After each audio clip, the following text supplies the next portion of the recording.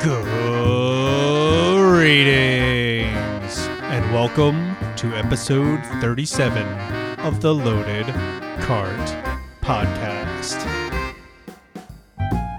Join Paul, Daniel, and their occasional guests as they talk about the things they love and hate about video games and the gaming industry. In this week's episode, we take a look back at the Sega Game Gear. Tangents ahoy! Ladies and gentlemen, boys and girls, children of all ages, welcome once again to the Loaded Car Podcast. It's time once again for a console retrospective. This time, we're going portable. That's right, it's time for the Sega Game Gear. I am Paul of What's Paul Playing Today, and with me as always is Dan, otherwise known as Chop the Viking. What's up, buddy? I'm doing pretty good, man. How are you? No beer tonight, just water? I'm good. But I'm a little surprised. Yeah. I'm out of beer at the moment. Well, out of not ridiculously expensive beer that I don't want to drink because it's been cellared for like 3 years beer. That's fair. I will bust one of those out for a special event at some point in the future, but we have a special event coming up fairly soon. Well, yeah, but that's a ways off.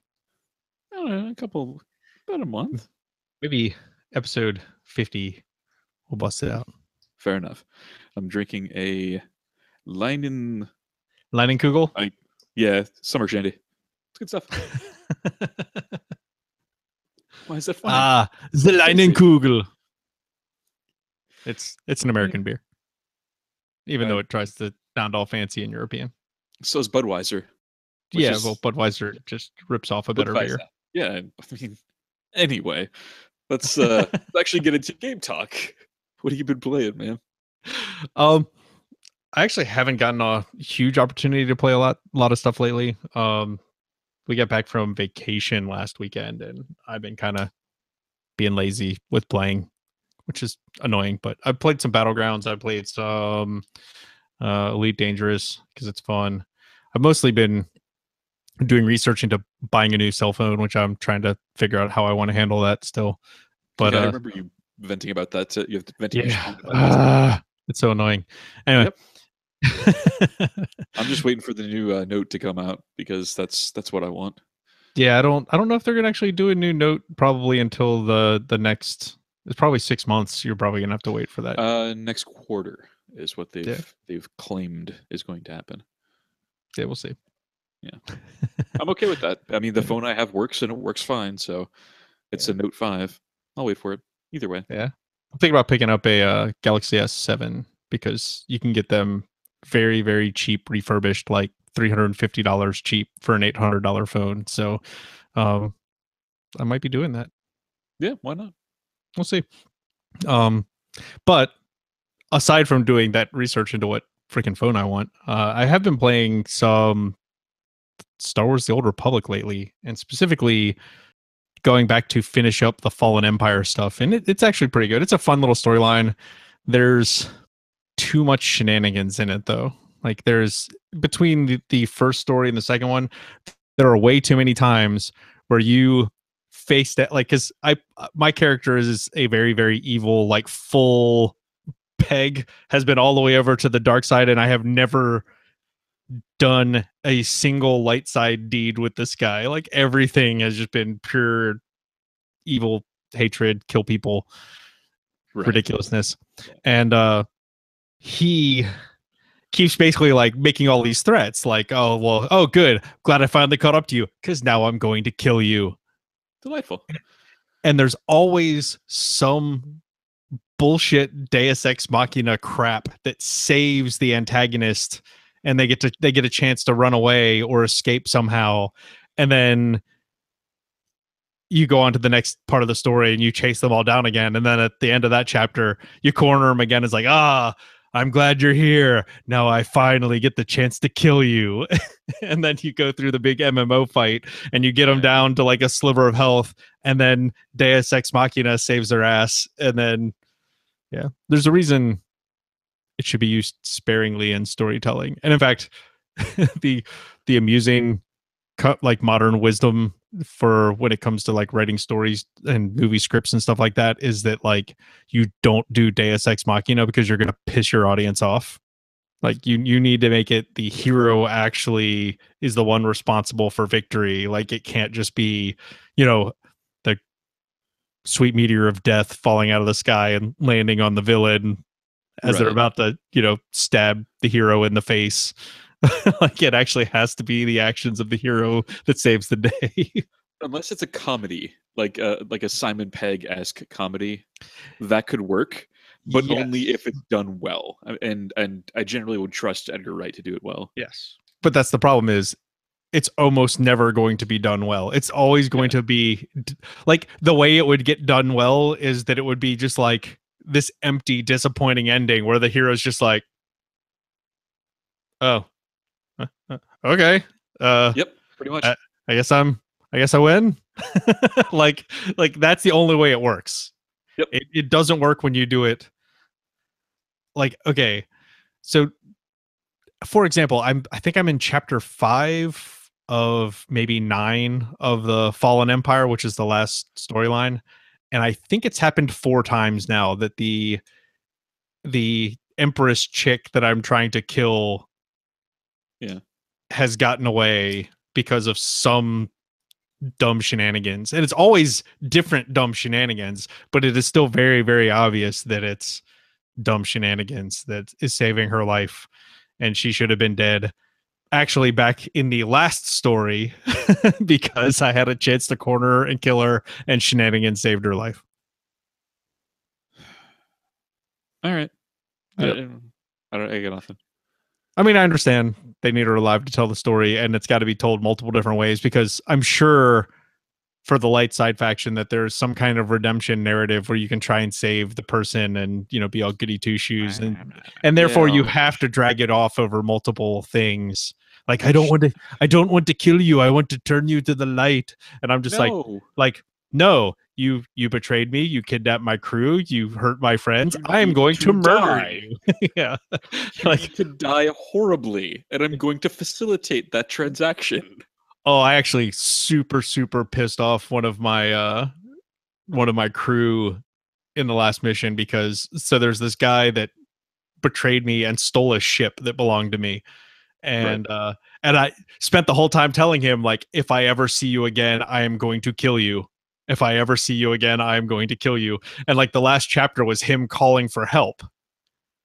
Because you're going to kill him. No, and I'm just like, thank you for bringing me back my ship was basically the whole dialogue for it. Like, so about time you come crawling back. Thank you for my ship. And then you get to the end and he's like, so I don't know what happens now. And he's like, and I'm basically, my guy just goes like, well, thank you for bringing me back my ship and my crew. They seem pretty capable. You betrayed me, now you die. And like just killed him in front of like the whole crew, and they're all pissed off at me. It's like, no, he betrayed my trust. He lied to me. He dies. This is why I shouldn't be allowed to have force powers, because I would be too bad, so sad. I would just be an asshole tyrant. I think I'm already that way, but yeah. So what have you been playing to awkwardly transition?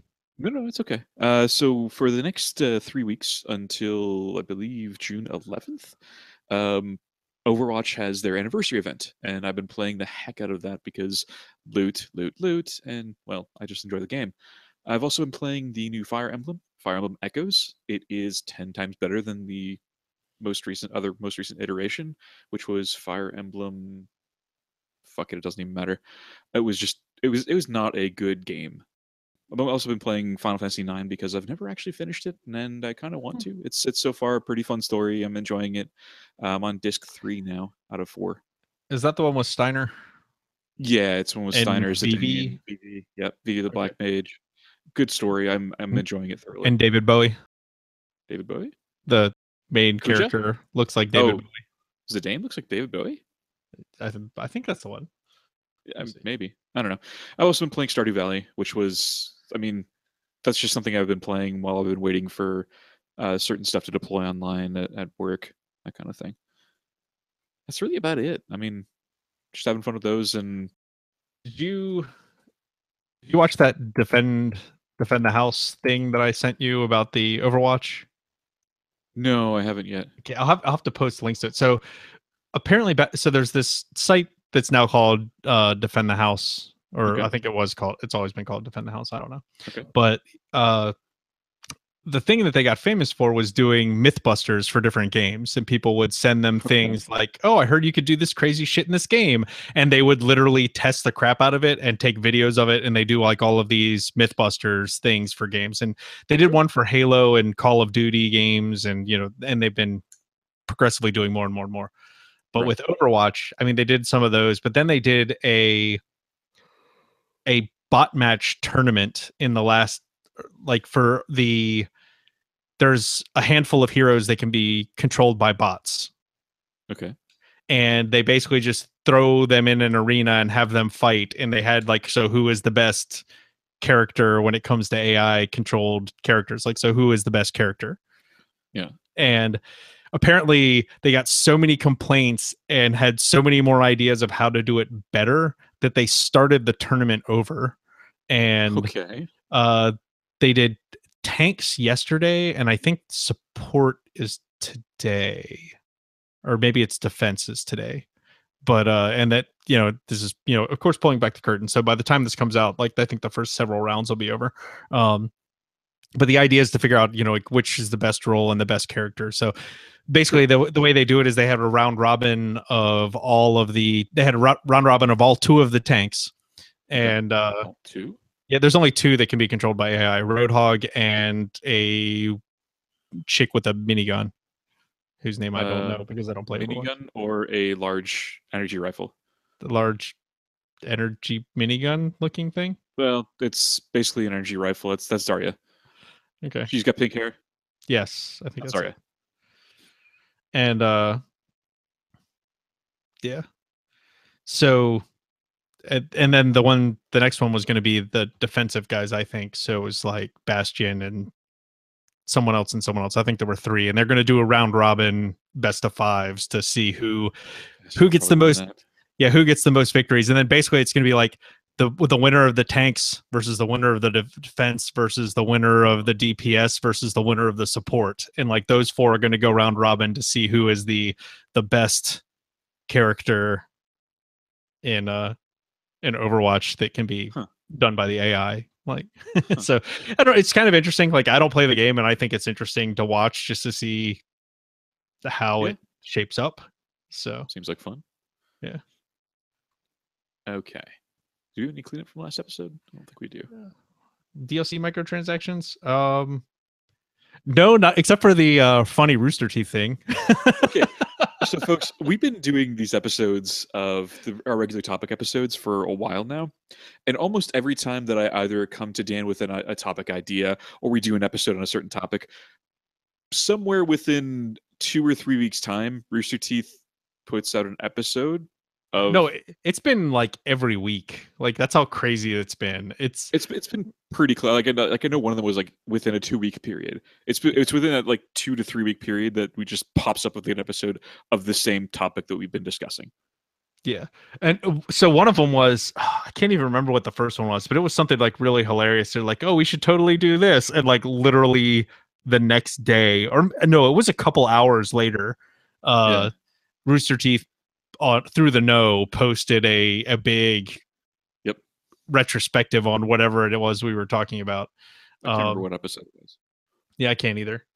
But this most recent one was one we did the Sega Dreamcast. So we did our Sega Dreamcast episode. It released, and then like that weekend, or maybe it was like right around the exact same time, they did an episode on the Dreamcast and why it failed as a console. And this most recent one was they did a big thing on where microtransactions come from and the history of microtransactions. And it was like, we released our episode on Monday, they released theirs on Saturday. It's a little more focused and a little more journalisty.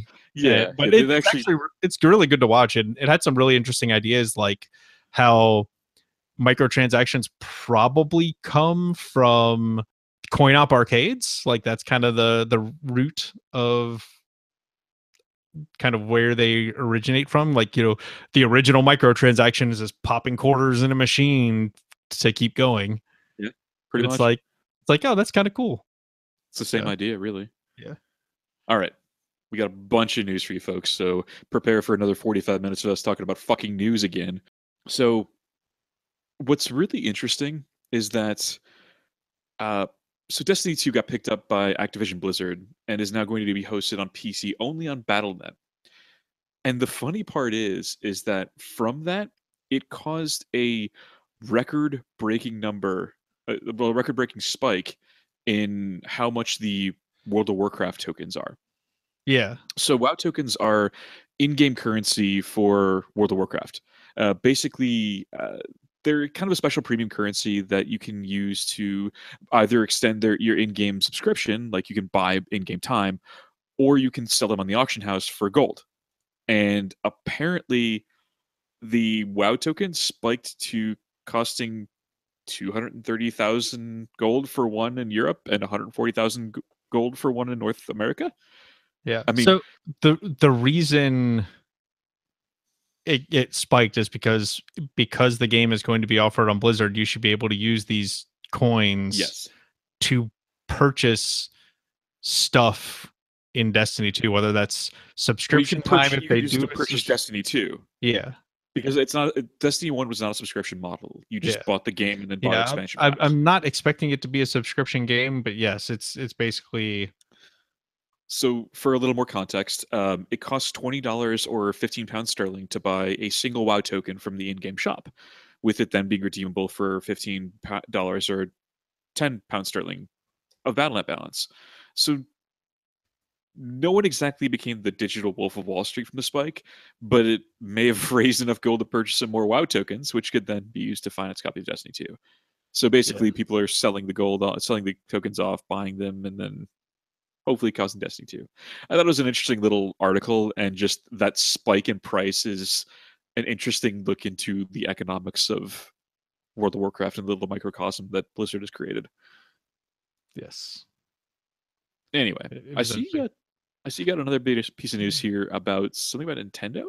Yeah. So this is something interesting because it's something we've talked about in the past.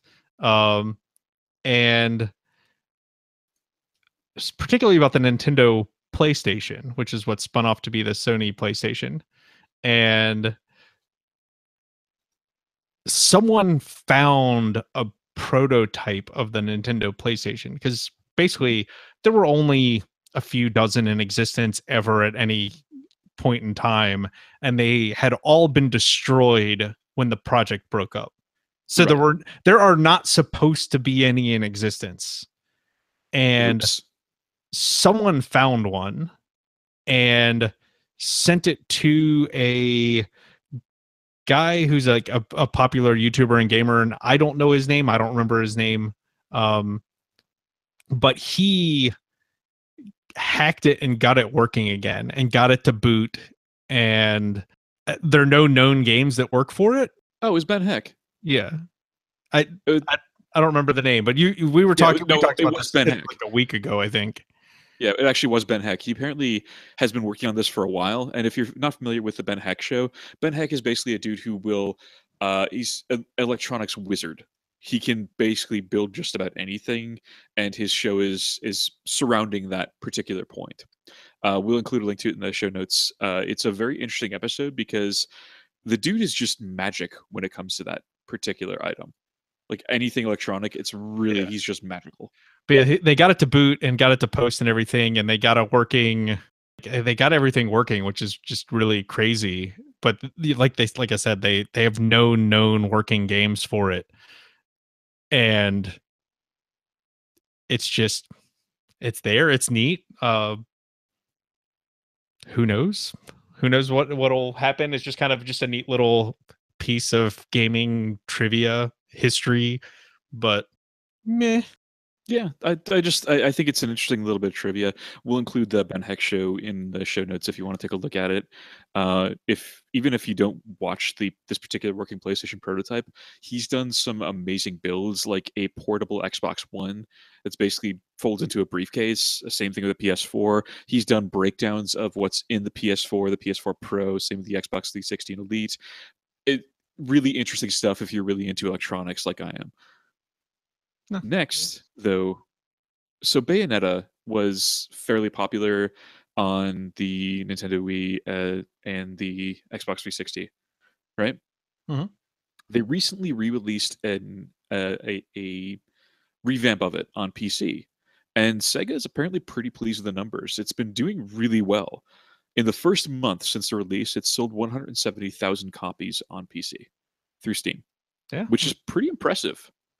I mean, apparently the game is sold exceptionally well, stating that Sega is really happy with the performance of Bayonetta. The game has certainly exceeded expectations, hopefully paving the way for more console ports of hack and slash titles.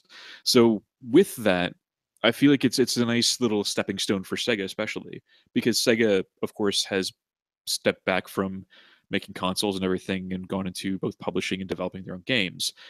Those games have not been the greatest, but it's nice to see that Sega hit a little small home run here. Yeah, that is pretty cool.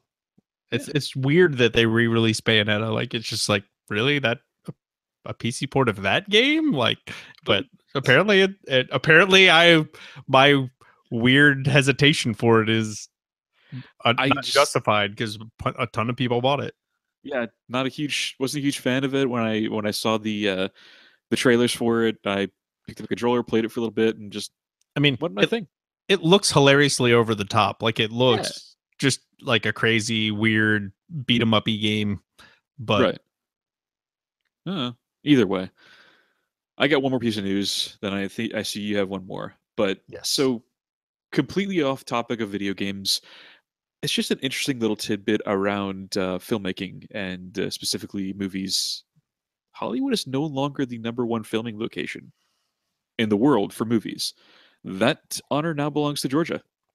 Atlanta apparently is the number one location for movie filming. I thought it was pretty cool. Yeah. According to the article here, 17 feature films were shot in Georgia in 2016, beating California as the top location for feature film production and making it the number one filming location in the world. Yeah, I know that pretty much the entire Marvel universe is filmed here, except for maybe the Sony stuff, but all of the actual Marvel, like Avengers and that, like the core Marvel titles. Yeah, they're all filmed in Georgia. Yeah, I know that. In fact, the first still from a movie is from Guardians of the Galaxy 2. Yeah. Well, and it's funny because the guy that bought my old house here in Atlanta when we moved out to the suburbs, he actually worked on those movies. Like, he actually is involved with the production of those, and That's fantastic. He was tired of renting suites, like, you know, how you just like come in or an Airbnb or rent stuff. So he bought because he has a house out in California. So he bought a house in. I mean, if he's going to be working here for the foreseeable future, you might as well. So basically, what he does is when he's filming here, he lives in the house, and when he's not, he just rents it out as an Airbnb. That's awesome for other people working on other movies, basically. But it was also really funny because when we got the offer, they were like, "Yeah, we're just going to pay asking price, and our only request is that you leave all of the kitchen appliances." And we're like, "Okay, we can do that." You want the washer and dryer too? Yeah, no problem. Yeah, fucking take it. I don't care. You're gonna give me my asking price. Yeah, you fucking have all of it. Yeah. Like, he had just finished filming Winter Soldier, I think, and he had like a little bit ago, and he had like a month between when that movie wrapped and when he had to go back to California. So he had like a month to find a house, and he's like, "I want to close super fast." So we're like, "We need to stay in the house until sometime in September," and he's like, "Fuck." He's like, "That's cool. I don't have to be back until October." he's like, "We'll work it out. You can pay me this much rent to stay in the house for a month." And we're like, "All right, cool." Okay. Yeah. That's fine. Yeah. That's basically what we did. We're like, we're cool. Yeah, you got one more piece of news, and I think it's pretty interesting here. Yeah. So very, very quietly recently. So this is kind of weird. So have you seen how Twitter shows baseball games lately? Like literally, if you go on the Twitter website, like there it Yeah. airs baseball So games sometimes. so it's very similar to what the NFL did last season, which is they had their Thursday night games, like half of the Thursday night games were broadcast live on Twitter. Yeah. So Facebook recently came to an agreement with Major League Baseball to also air about 20 games over Yeah. the course of the year are going to be aired on Facebook. Right. I don't know if they're exclusively on Facebook, but it's just kind of they're a streaming partner for Major League Baseball. Sure. But what kind of went totally under the radar because of Major League Baseball being involved, they also partnered with ESL, the Electronic Sports League, Right. and they're going to stream more than 5,000 hours of game tournaments, like ESL tournaments on Facebook over the next like year or so, which is absolutely nuts. Yeah. That's pretty insane. So, yeah, so Facebook is apparently getting into the esports game just as a streaming partner. So again, trying to compete with Amazon and Twitch and Google with YouTube. They're it's interesting to have these big companies duking it out. Yeah. Um I do have one more bit of news that I remember as you were talking about the esports scene. Yeah. Apparently, China is going to have an esports town, and it will have an actual esports university, which I find incredibly interesting. So, Tencent is China's largest online games developer, and among other things, they're building an entire town dedicated to esports. Yeah. The town's going to be located in Wuhu, East China, where Tencent has just signed a framework agreement with local government. So the planned esports town is going to have an esports theme park, university, cultural and creative park, animation industrial park, a creative neighborhood, a Tencent technology entrepreneurship community, and even a Tencent cloud data center. Yeah. Uh, It's, if you are unfamiliar, uh, Tencent is actually like probably one of the biggest gaming companies you've never heard of. yep. Uh, they own League of Legends. Like they bought, like just flat out bought Riot Games. And they're actually, this is something that's really interesting and something I might actually write about soon. They're Yeah. going to bring a streaming game delivery service to the US soon. Which is pretty And sweet. they renamed it because it's just called like Tencent Gaming Service or something weird like that Sure. in China. But they already have 200 million people using it Yep. because it's China. Yeah, but it's China. What are they going to do? but they're So, aiming to compete with Steam, and they might actually be able to do it because they already have 200 million people using their service. yeah.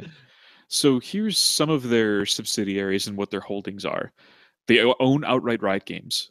They have a 84.3% market share in Supercell Games, which are the developers and creators of Clash of Clans. And they have this is interesting, a 48.4% share of Epic Games, which I thought was super interesting because, well, Epic is all kinds of craziness. I mean, you probably know the best for, oh, let's see here, the Gears of War series. Yeah. Because they also picked up People Can Fly, which was a Polish company that created the, oh gosh, what did they create? Painkiller series, which I thought was pretty interesting.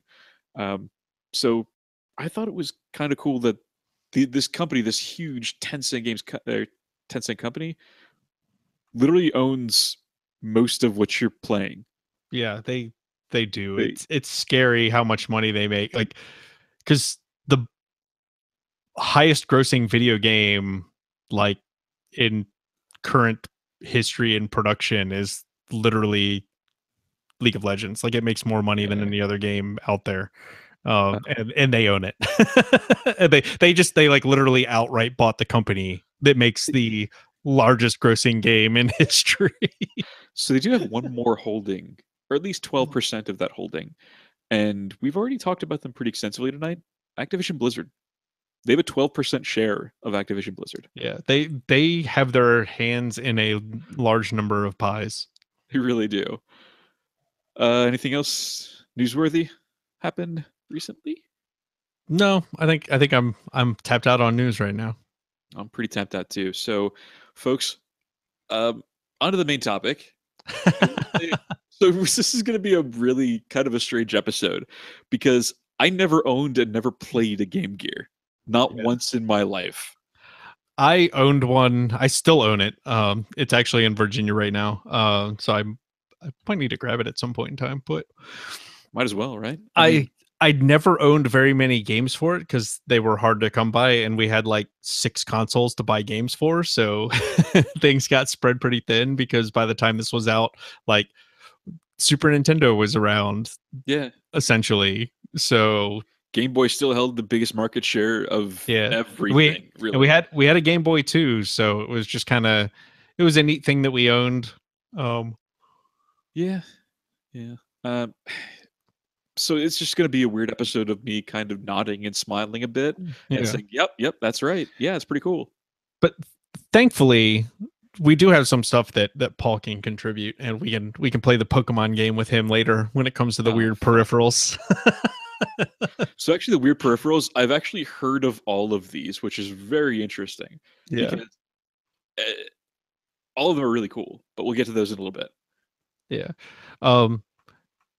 So yeah, the Game Gear was weird because it was super it was a period of time where Sega was like trying to be super competitive with Nintendo, and they were pretty kind of neck and neck globally, at least when it came to like the Sega Master System and the NES. In the US, like the NES just kicked the crap out of the Master System.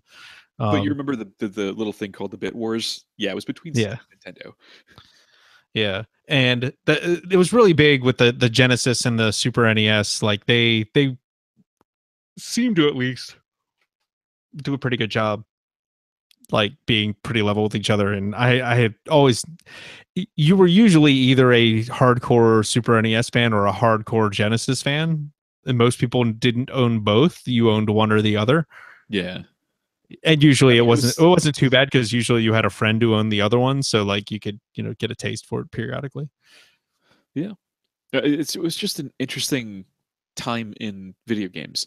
So Nintendo is kind of bowed out of the direct competition with Microsoft and Sony. They've got their own niche market. They've got a huge following of Nintendo fans, and that's enough for them. Yeah, and it's actually not a bad thing. Actually, kind of think that the Switch is finally like the position Nintendo needs to be in. Like it's really weird to think about because like it's totally a gimmick. Like I mean, the Wii was a gimmick. The Wii U was kind of a gimmick, but was onto something even though it didn't sell very well. And the Switch seems to be like right where Nintendo wants to be, because it is this very interesting device that people can talk about, and it can actually play a decent number of games, and it allows Nintendo to branch out and become this weird new company. Because one of the neat things that people don't talk about a lot, and that is they're starting to get hints of this, is that it's powered by the NVIDIA Tegra chip. So it is literally an Android tablet with a Nintendo skin on it.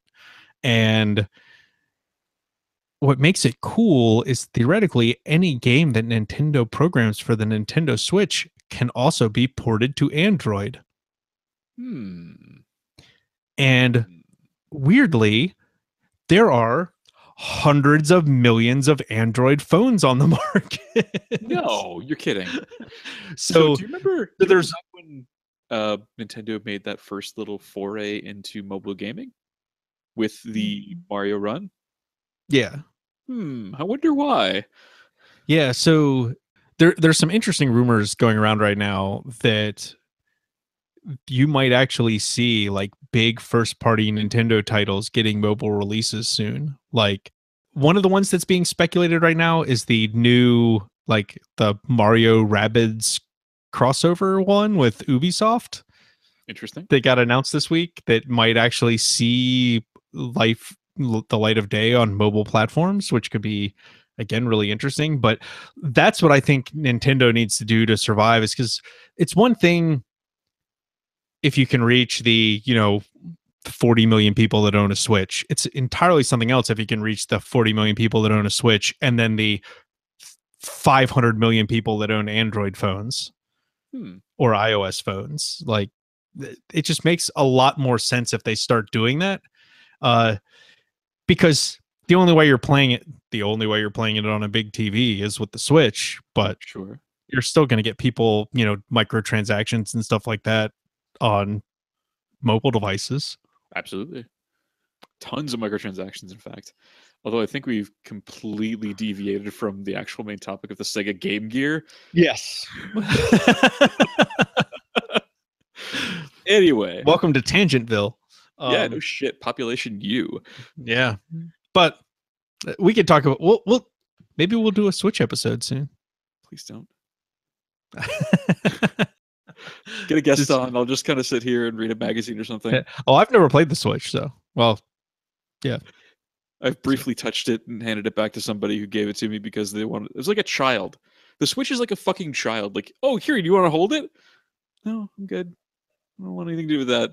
I'm fine. Thanks. Yeah. Anyway, back to the Game Gear. Yeah, back to the Game Gear.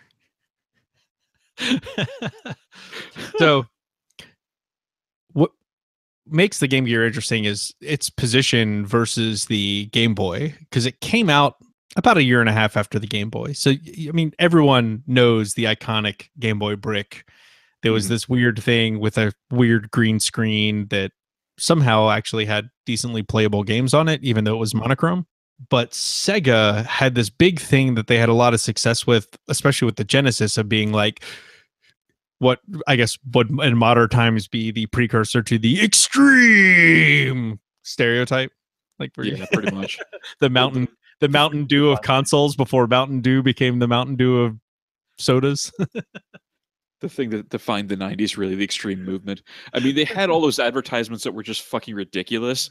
Like, if I remember correctly, they had someone pooping on a Nintendo console at some point, literally in one of their advertisements. Yeah. Like they had a bunch of really hilarious advertising shit going on. Genesis does what Nintendo don't. Yeah. Very, very famous shit they said at the times. Yeah. So what made it interesting was that they took a lot of the criticism that people had of the Game Boy, which was that it was this weird, cramped, awkward shape, and they made the console wider, so it was easier to hold on to. They gave it a full color screen. It can show 32 colors at a time, so it's, got a decent color palette. Mm-hmm.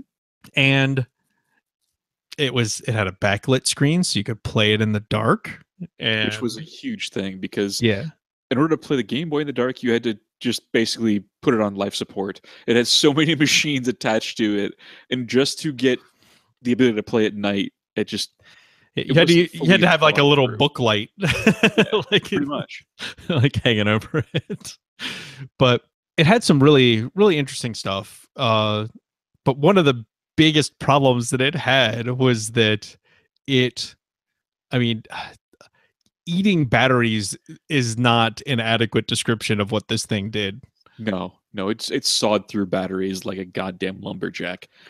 Yeah. So to put it in perspective, the original Game Boy could go for about 30 hours of gameplay on 4 AA batteries. If you're pretty conservative with the gameplay, yeah. Which sounds pretty freaking impressive. Like, for that Absolutely. Time of day. For this time of era, it's pretty impressive still. Yeah. The Game Gear took 6 batteries, 6 AA batteries. And if you were lucky, you could get 3 to 5 hours out of 6 batteries.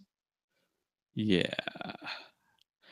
It the term that I used in the show notes, because it really did. It played Hungry Hungry Hippos with batteries, because Really you were did. just, if you did not have rechargeable batteries, you were totally just swapping them out or just plugging into a Plugging wall. it in, yeah.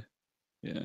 So I do find it interesting, and I see your note here that it is really interesting that this is the exact expected battery life of the Nintendo Switch. Yeah, 3 to 3 5 to 5 hours. hours, 6 if you're lucky. Yeah, Which is really strange. but I personally I find it interesting because back in the day this was seen as terrible. Yes, Like absolutely. 3 to 5 hours on Oh, fuck awful. on your battery. That's I mean, you're going to be spending hundreds of dollars on batteries, which you did if Absolutely. you did not have rechargeables or some Or an solution. outlet, yeah. Um, but for the Switch, it's a bragging thing. Like you can get console quality 720p gaming 3 to 5 hours on the go. We kick ass. Which honestly, with that particular caveat, with the fact that you can get 720p gaming on a handheld console, that's genuinely impressive. Yeah. But it's Like, just I'm not even mad. but it's just interesting where perspective has shifted in the past, 20 years. It all also goes to show you just how great a good marketing team can be. Yeah. Nintendo marketed this console wonderfully. They did a fantastic job of marketing just what you were getting and how cool the thing was that you were getting. It's just they did. I can't be mad at Nintendo's marketing team. I don't like Nintendo. I don't like their first party titles, but they just did a stellar job with this particular Mhm. console. They just Yeah. did. Yeah. Sega, on the other hand, shot themselves in the feet as usual. Like this is Numerous times. This is so, not abnormal. so this is funny because it's like this is right around the time where it seems like there was a big just giant clusterfuck at Sega, where between trying to prolong the 16-bit era for their Genesis and trying to compete with and play catch up with Nintendo in the handheld market, they just they couldn't do all of it at once, and everything suffered for it, which is kind of just really weird. Um, Yeah. yeah, so it did pretty good, is safe to say. So it released in October of 1990 in Japan, and which is about a year and a half after the Game Boy launched, like I said. And it sold 40,000 units in the first 2 days and 90,000 units by the end of the month. So that's pretty freaking good. Like Yeah. that's quality right there back in that day. Unfortunately, that's about what the Nintendo Switch sold because of supply shortage. Yeah. I'm making fun of you. And the NES Classic sold even less because Yep. they didn't expect anyone to buy it for some stupid reason. But the funny part with the Game Gear is apparently at one point in time they had 600,000 units on back order because they were sold Really? out and had to play catch up when it came to production, which that's kind of astounding. Like that many people were interested in it in Japan. So, and then North America happened, and Sega had some issues, mainly in their advertising campaigns. You're kidding. Sega had issues? So apparently Sega took the success that they were having with the Genesis and they're advertising it as a more mature console for grown-ups. They decided to do a similar marketing push for the Game Gear, and got a little bit of controversy at one point in time because they have an advertisement which is hilarious in just how bad it is. And it's a dog sitting there looking at you, and it says, if you were colorblind and had an IQ less than 12, you wouldn't mind which portable you had. And it had the Game Boy sitting next to the Game Gear, and like its little derpy green screen versus the full color one. And and people were a little mad, I guess, is kind of one way to look at it. Nintendo actually both criticized Sega for the marketing campaign and actually like organized protests against the Game Gear because of Sega insulting disabled gamers. So to put the size of the Game Gear into perspective, the Nintendo Switch is about 4 inches by 9.4 inches long and half-inch deep. The Game Gear, however, is 1.4 inches deep. Let's see here, 8 inches wide and 4 inches in height. Yeah, it is the depth of a Game Boy. So it is still as thick as an original Game Boy. Like it's just as thick. Only it's like twice as wide. Yes, but it's about the same size as Nintendo Switch, just thicker. Yeah, which is kind of funny. Yeah, tiny screen. One of the things that kind of cracks me up about this whole thing, even more so than just the Nintendo actually was trying to organize protests against Sega in the United States, which sounds just absolutely hilarious. Is that it didn't seem to affect sales at all in the US. Like it actually didn't do anything. And it's totally insane to think about, because imagine if someone ran that ad campaign today and just how they would just get murdered in social media. Like they would, not only that, but they would be buried in litigation, and their Yelp reviews would just bottom out. Yep, like pretty much all 1 stars. Yeah, would not buy again. False advertising. Pretty much, yeah.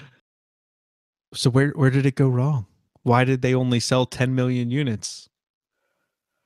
Oh man. So Sega is a kind of company that just, they were very ambitious. If you're familiar with the Tale of Icarus, he flies too close to the sun, is super ambitious, his wings melt, and he falls to the ground. Very similar to what happened to Sega. Sega just had too much of everything, just stuff, just things happening and going on, and it just kind of, the Game Gear just kind of got lost in the shuffle. When it launched, it was just pushing the Genesis and the Game Gear.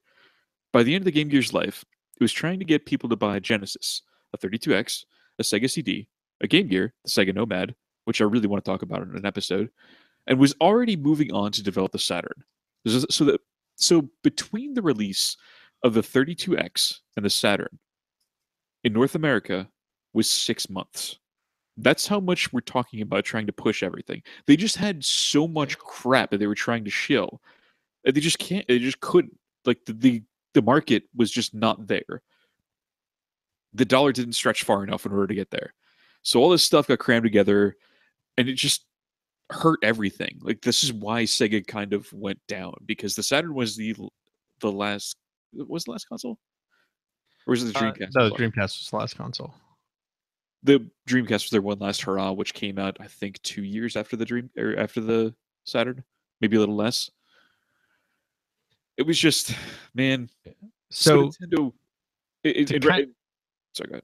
I was gonna say, to put it in perspective. So you had the Game Gear release in the U.S. in 1991, so April of 91. Yeah. Sega CD came out in October of 92. Yep. So like a year and a half later. Sure. The 32X was 1994, so like a couple years after that. Sega Nomad was 95, and apparently only released in the US. Yep, it was a really cool peripheral though. Yeah, and so, and then the Saturn.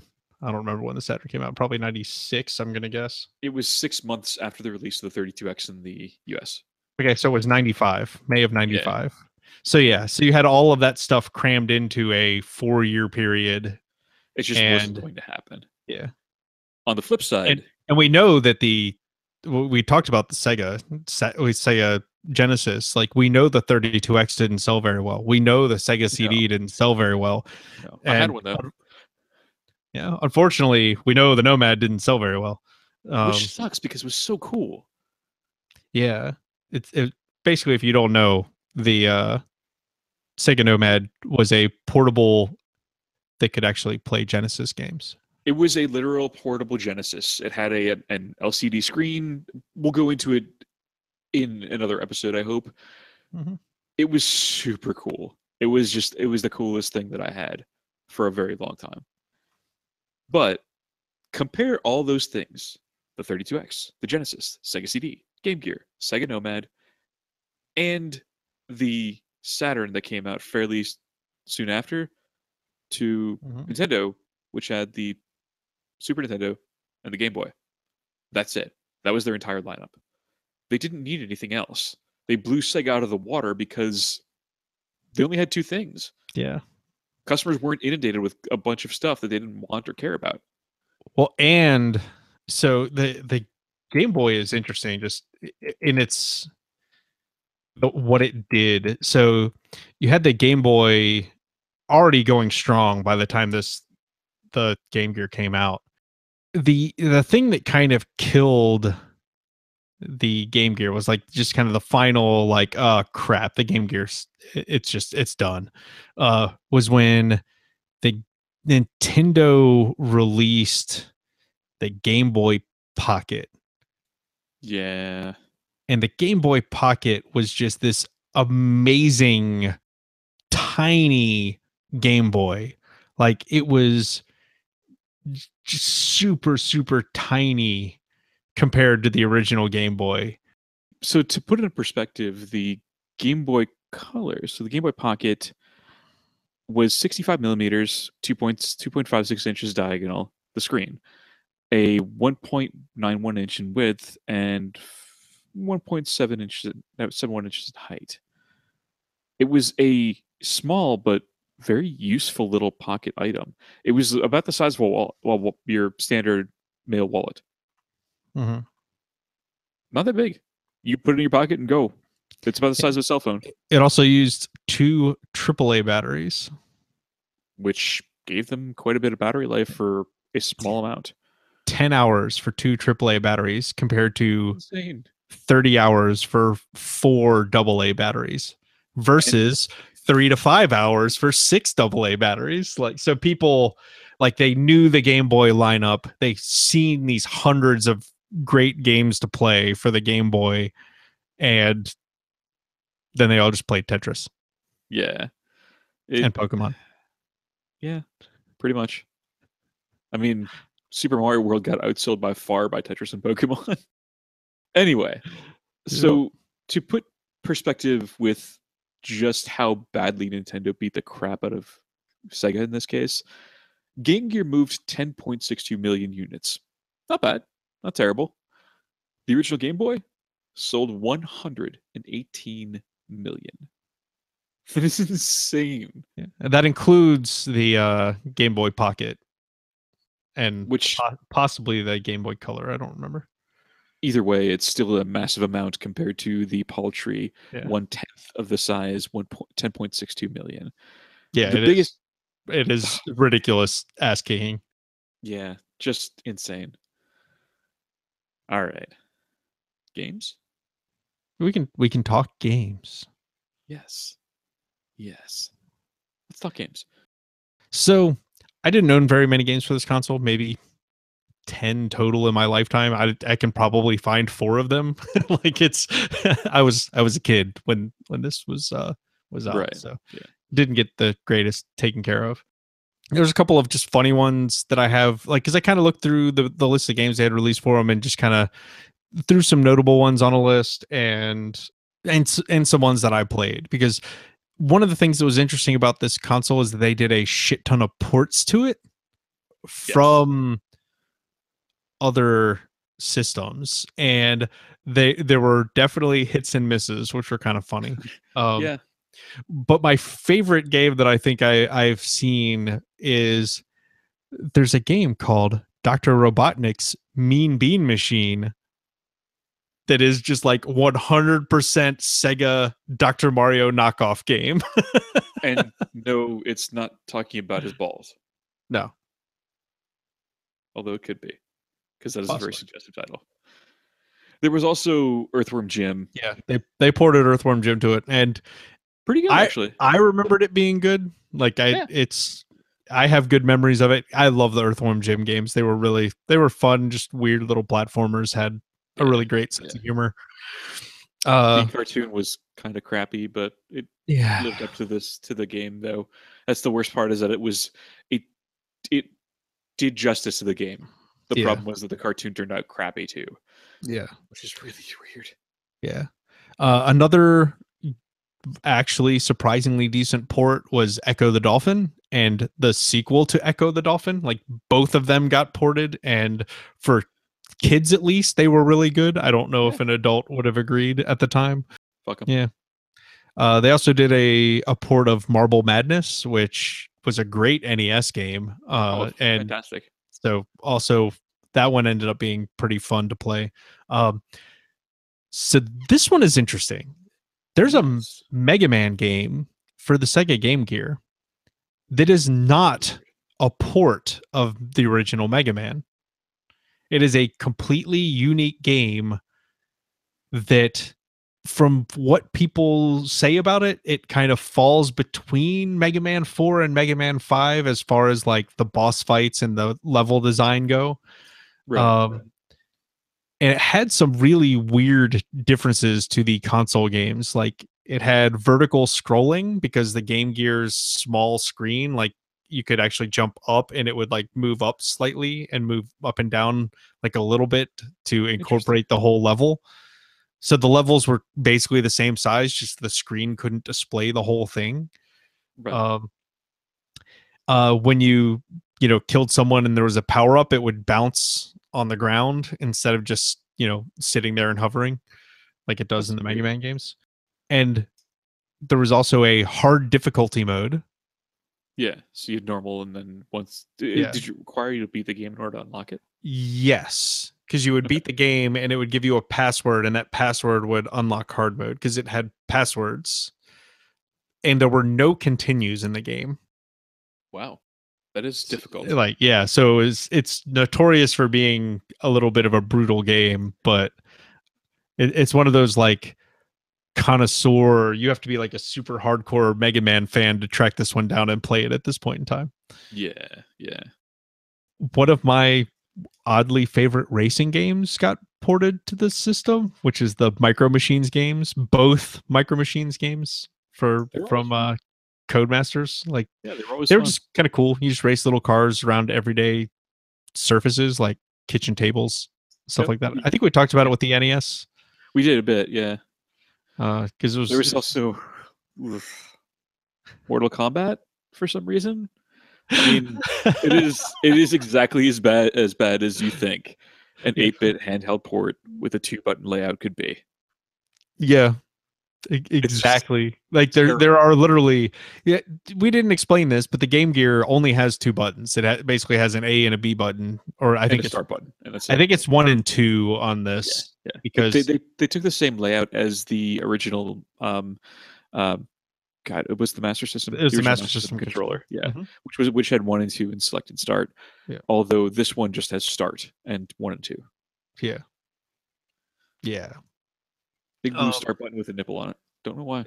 Yeah. I don't know why I remember that either. It's so you can find it if you're blind. I guess. Shrug. Why would you playing it if you're blind? But whatever. Yeah. Anyway, another terrible port, NBA Jam. I'm gonna put try and find a YouTube video of the NBA Jam game for the Game Gear in the show notes, because it's like, it'd be like, oh, NBA Jam, I remember this really cool arcadey kind of thing, and you look at this and you go like, I'm watching colored stick figures play basketball. This is really weird. This is not how I remember it. What is this thing? Yeah. But there was a Road Rash port. Was it any good? It was okay when you couldn't play the real Road Rash. This next one though, is something that's going to really, really please Tyler. Yes. Tadpog, because it's Shining Force, the Sword of Hyjah. Yes. In fact, I'm pretty sure I sent him a picture of the game cart when I was in Richmond at one point in time Sure did. on Twitter. I sent the Tadpog guys a picture of this. I was like, "Hey, look what I found!" And yeah, it was pretty funny. It made me chuckle because that's probably my favorite game from the Game Gear era. Just like it was a weird tactical RPG, and I'd never played one before at that point, other than the gold box games for D&D. So it was like, oh, this is really cool, and I never beat it. I probably never even got halfway through the game. Yeah. But it was just fun. It was weird. If you haven't played the Shining Force series, they're very, very similar to the Game Boy or Game Boy and Nintendo DS series of Fire Emblem, which I deeply love. They're very, very similar. Yeah, they're a little weirder. Yeah, probably. Like they're a little. Yeah. There was a really, really good Space Harrier port. Yeah. Which actually was really good despite the fact that it is so low resolution and like there's a lot of weird like if you watch video of it now, you're like, there are so many weird graphical glitches there, and this is not the original arcade game, but it was one of those things where like it's good enough that it's fun. And like you can deal with the fact that, you know, it's not arcade perfect because, you know, it's on a freaking portable and I can play it in the car. Yeah, I can play Space Harrier on the go. How cool is that? Yeah. And back to the really bad ports, Streets of Rage and Streets of Rage 2. Were they really that bad? Oh my god. Like here, let me find something for you. Oh, yeah, that's good. All right. Okay. There you go. Check that out. Tell me what you think. Okay. Skip ahead a little bit into the video, like just so you can witness some of that gameplay. The sound is terrible. It actually looks a lot like the original Streets of Rage, though. That doesn't look too bad.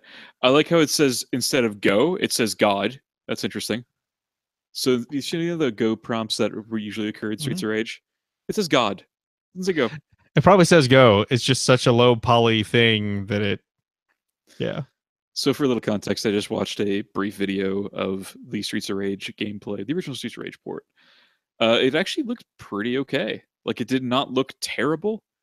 That doesn't mean that the game wasn't terrible. It's just that it didn't look that bad. Anyway, it's super low res. Like, and I'll definitely put it in the show notes so you can watch it too. We basically, it's a 30-minute video, and we just kind of it's a full play of the original Streets of Rage, and it really didn't look terrible. Like, I could probably get behind that, but the sound, oh my god, the sound, that was bad.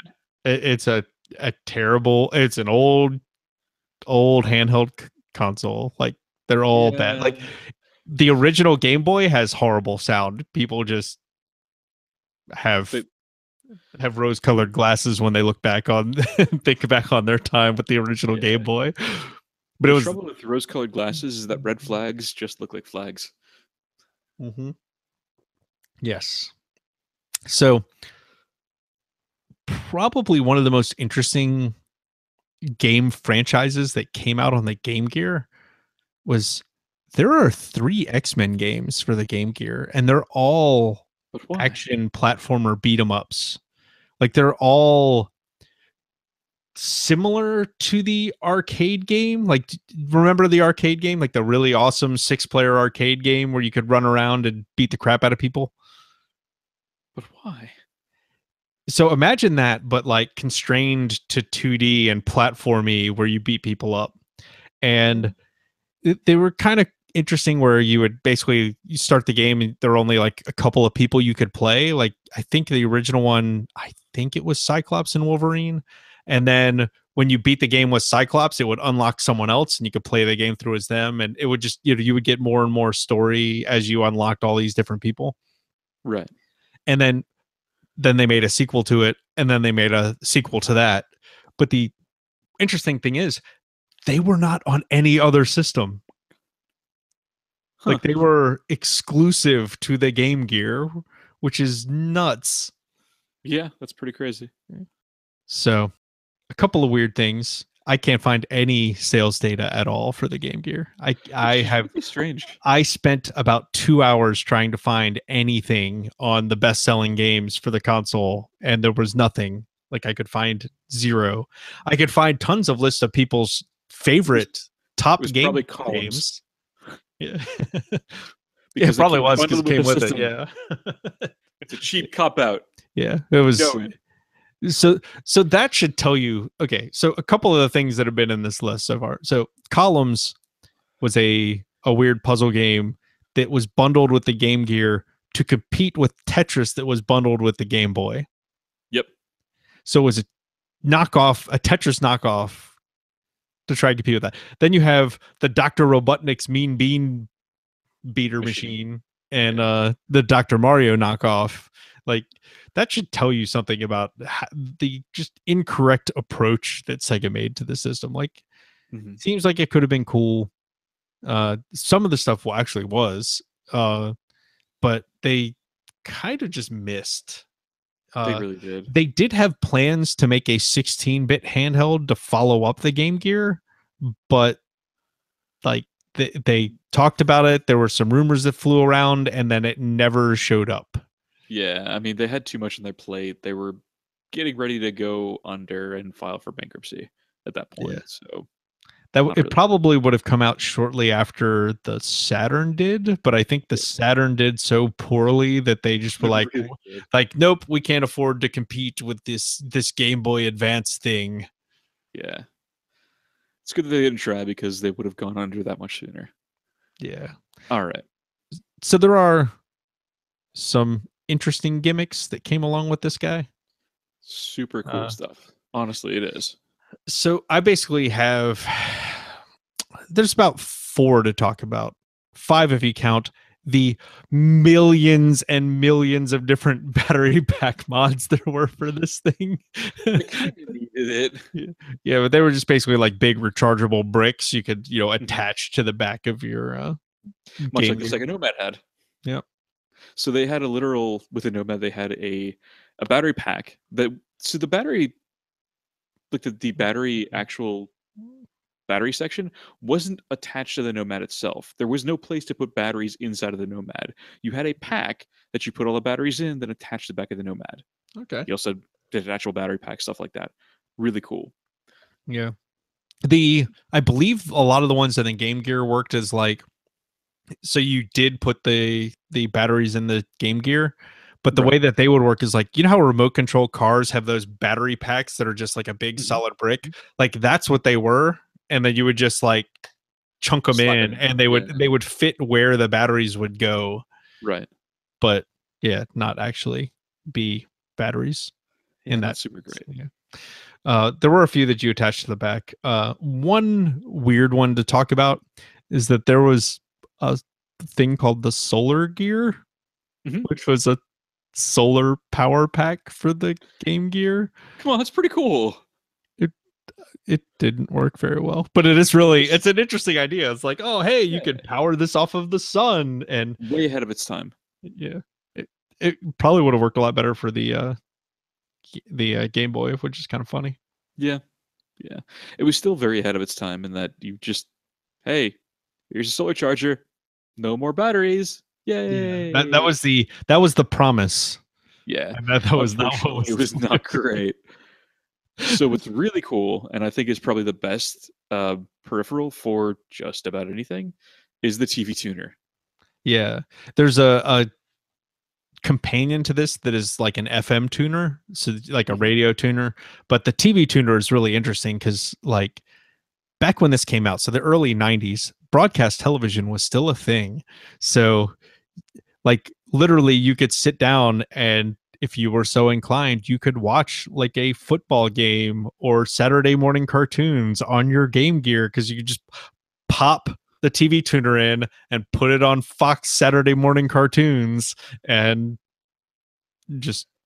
That is super cool. You could chill on the couch, breakfast table, or in the car, because this thing was portable and like. Yes, it was. Yeah.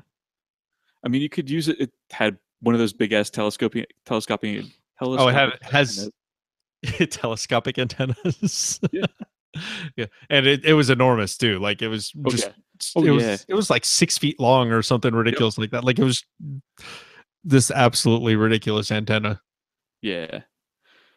So Uh, they also had the Master Gear Converter, which so the original uh, Sega Master System was basically an 8-bit system that a lot of cool games on it, and a there lot was of good, a really good arcade ports on it.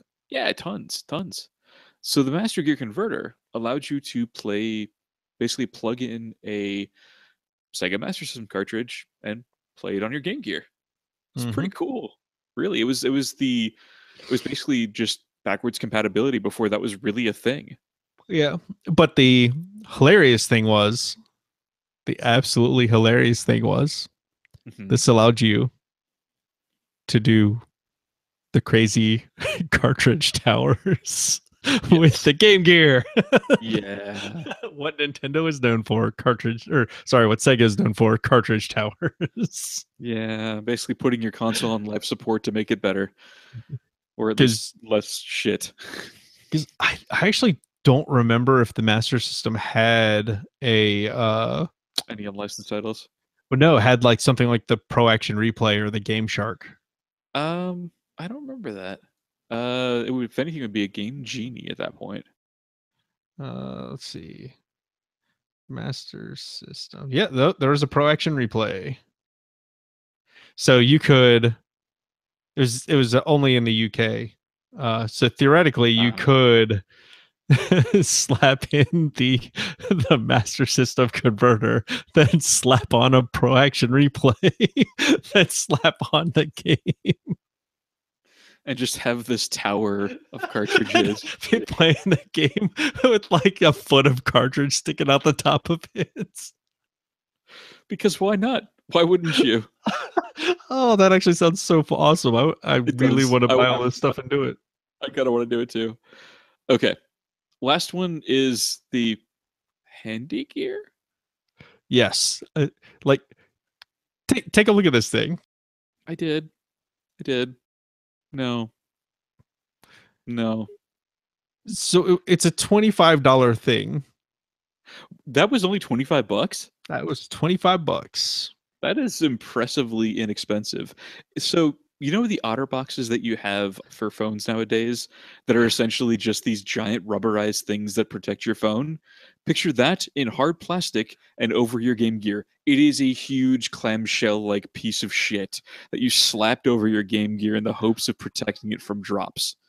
That Yep. is literally what it is. It even had a screen protector cover that basically acted like a Yeah, you would flip it clamshell. down over Yeah. the thing, and it had a magnifier inside of it to make the screen look bigger. But it had these weird pass-through buttons. That's what made it really funny because Yeah. I think our like either my mom or my dad bought one for us. So that's Yeah. what like it's just a really hilarious thing. Like, so here's the advertising for it. It literally says, yes, you can take it everywhere. And then in parentheses it says, well, almost. We don't suggest scuba diving. Jesus Christ. Like actual advertisement for it. Yeah. In Electronic Gaming Monthly. EGM.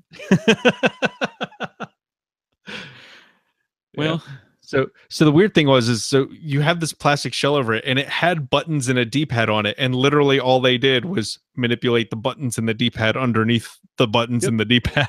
So Yep. Which was strange. It was not very good. No, it didn't. I imagine it didn't work very well at all. It did okay, but the interesting thing is that it like so weirdly it had a carrying strap, so you could like literally just like throw it over your shoulder Like and carry it. Yeah. Which as a kid that's kind of cool. Yeah. And it also had a weird storage space in it for another cartridge, so you could have one cartridge in the system and another one stored in there to swap in and out, so that you could always have a second game with you I or guess. something. Yeah. Like I said, we didn't use it very long at all. It was like I can't imagine why not. It was one of those things where it was just like, yep, let's let's not do this. Yeah, I don't blame you. It was too hard to change the batteries.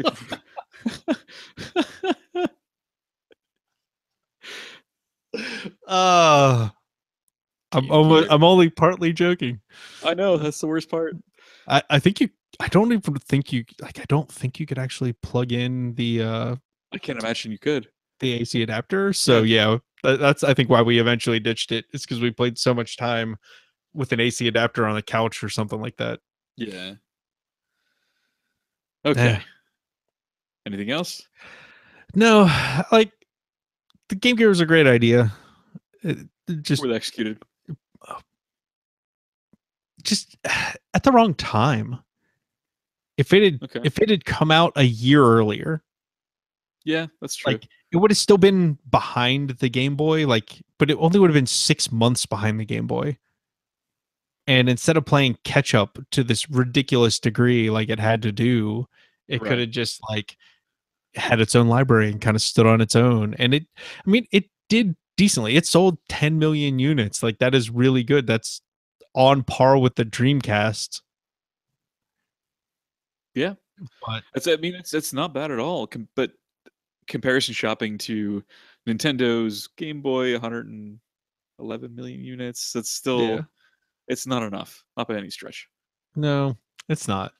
But that's the thing is I think it was advertising could have done better. They probably needed some stronger games. Absolutely. Because that's the thing is what made the Game Boy win was that it had games that used its platform really, really damn well. Mm-hmm. And I don't know if there are those killer games that came out for the Game Gear. Like I don't remember any. I can't think of any. Columns definitely wasn't one. Like, no. God, no. It wasn't bad. It just was not Tetris. Yeah, and even like the Shining Force game that I really liked, like it wouldn't have carried. It's but it's not going to carry a console. No, not at all. Like no, it's a great title for the library, but it's on its own. It's not going to be Sonic the Hedgehog or Mario Brothers. Yeah. And this was prior to Sonic to a degree. I don't think they ported any Sonic games to it. They didn't port any of them, but it had its own library of Sonic games, like Sonic Spinball, for example. Oh, okay. Because this was after Sega came out with the Genesis, and Sonic was out already. Okay, yeah, you're right. Never mind. I don't know why I was thinking that Sonic wasn't around yet. Mainly because I'm thinking about I'm thinking about the Master System the whole time. Like I'm thinking like, oh, this is out in parallel with the Master System because it has the Master System converter, and it's like, no, it's not. My timeline is all weird. A little bit. That's all right. But it's a cool thing. I think you can pick them up super cheap now, and if you can find games for it, they're not big collector's items. So if you wanted to get into one, it's kind of interesting. Like you could do it pretty reasonably. But generally, lowest price for Sega Game Gears are around $60 for an original Game Gear, good condition. That you can find them for a range of like 60 to almost 700. Yeah, that's ridiculous. I wouldn't pay 700. Nor should you. Yeah. But more interestingly, Nintendo has been releasing Game Gear games in its virtual console. It sure has. So that's another way to get a hold of them. Is amusingly, the competitor is now selling them. Yeah, Sega and Nintendo have been bedfellows for a very long time, and it's been really cool. Like I've actually enjoyed seeing a lot of Sega games come up on the marketplace. Yeah. So it's kind of interesting. If you want to check some Game Gear games out, I'm pretty sure it's the cream of the crop and best of the best that are actually making their way over onto the Nintendo side of the things. So that may be a good opportunity to pick up some of the better titles. Because I don't know, some of them were not very good. Yeah. Anyway, next up we have another game corner, and it's going to be a game that we both really wanted to play, called The Flame in the Flood. Roguelike adventure of you basically riding down a river, trying to survive and make it to a promised land. Yeah, Very good game. Can't wait to talk about it. Yeah, it is a survival action Yeah, it's similar to roguelike. it's similar in the vein of Don't Starve, except it's less on land and more on a riverboat. Pretty cool. Yeah. And then again, coming up in the future, we have Paul's favorite game, Wolfenstein: The New Order, and I need to start thinking about my next pick for a favorite game that's not going to be a ridiculously long RPG. Because Don't do that to me again. Final Fantasy VI, let's go. I'd play that. I would not have a problem with that at all. I would 100% be behind that. Yeah, because that is one of my favorite games. So it's going to come up eventually, but I don't I don't know. I think we're both RPG'd out right now. Yeah. But yes, I'm super stoked to have you play Wolfenstein: The New Order. I know you haven't started it yet because you'd be raving about it to me every day. Yeah. I guarantee it. Interestingly, something to talk about real quick and kind of get some feedback from you guys. After the Game Corner episode, we're rolling into June, and the beginning of June is E3. Yes, and so our episode after Game Corner happens to just conveniently line up with like the Monday after E3 is all done. Like all those press conferences are done. Yeah. So that episode is going to be a summary of the stuff at E3.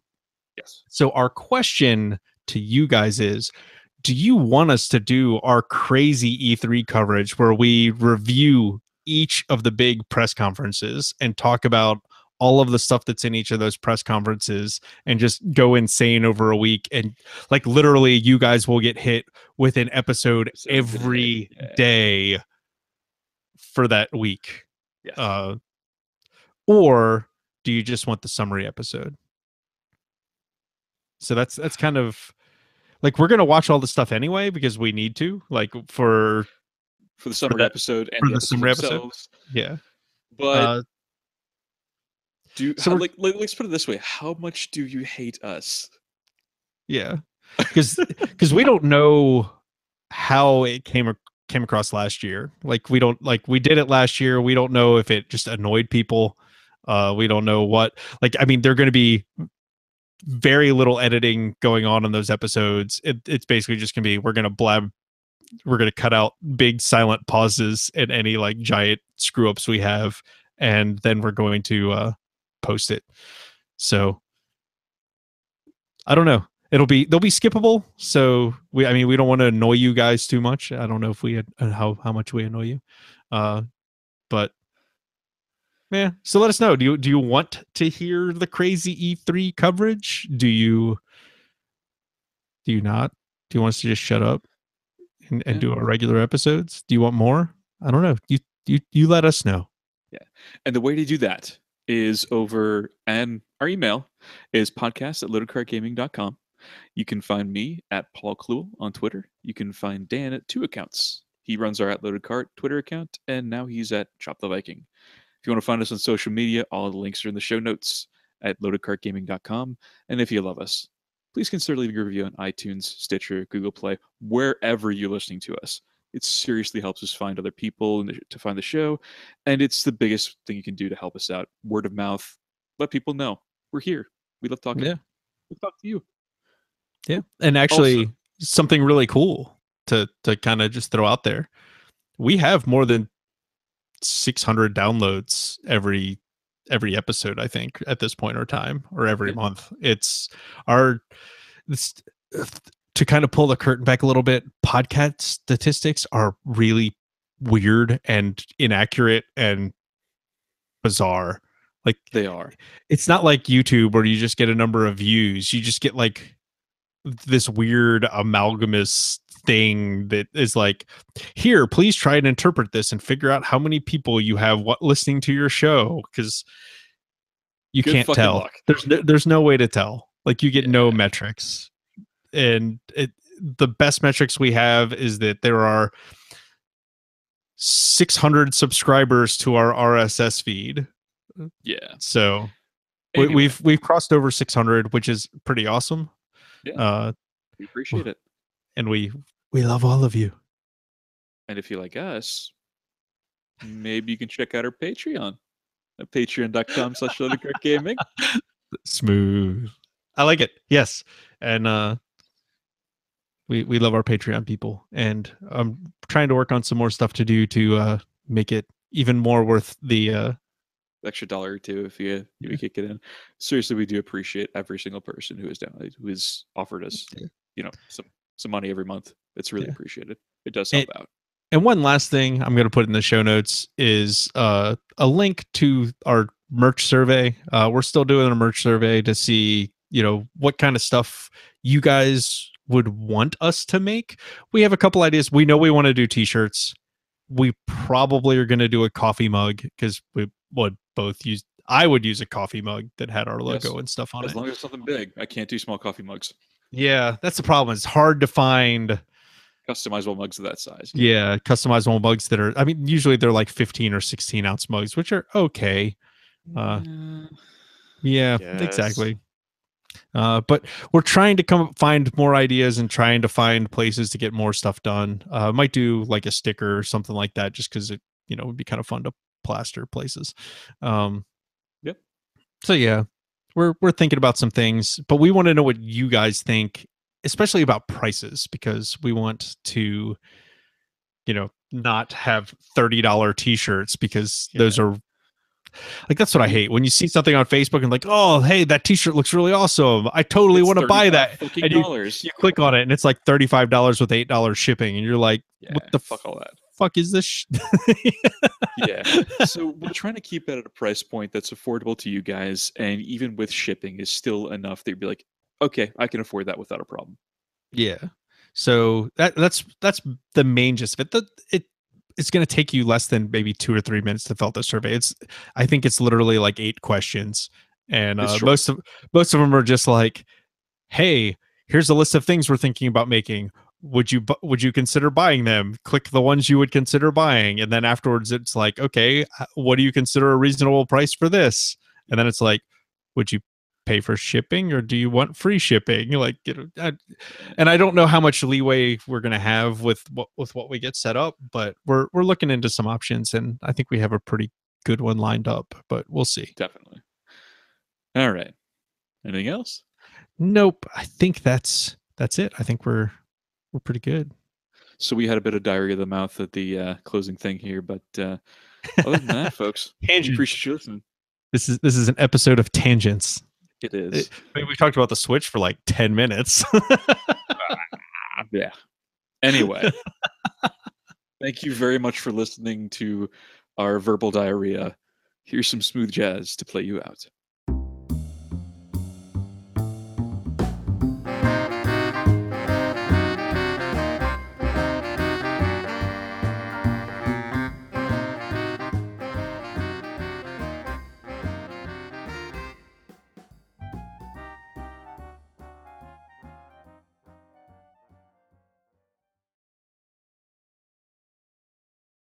Kind of rumors. Stupid yawning. Terrible, dude. Yeah, no shit. Yeah. I hate yawning. It's so annoying. My daughter woke up at like 6:45 today. Dude, instead of 8:00. It's like, really, dude, come on. I was up until 1:00 last night doing some work on a bit of a time sensitive project, and Olivia decides to wake me up at 5:30 this morning. Yeah, I feel you. I can't be mad about that because they just did a stellar job of making sure that people knew what they were getting and how cool was it. How cool what they were. Fuck me. How cool the thing is that they're getting. Okay, you know what? I give up. I just give it. I'm just gonna go. Do you want to try that one again? Special, God damn it. Do you want to try that one again so that we can edit that part out?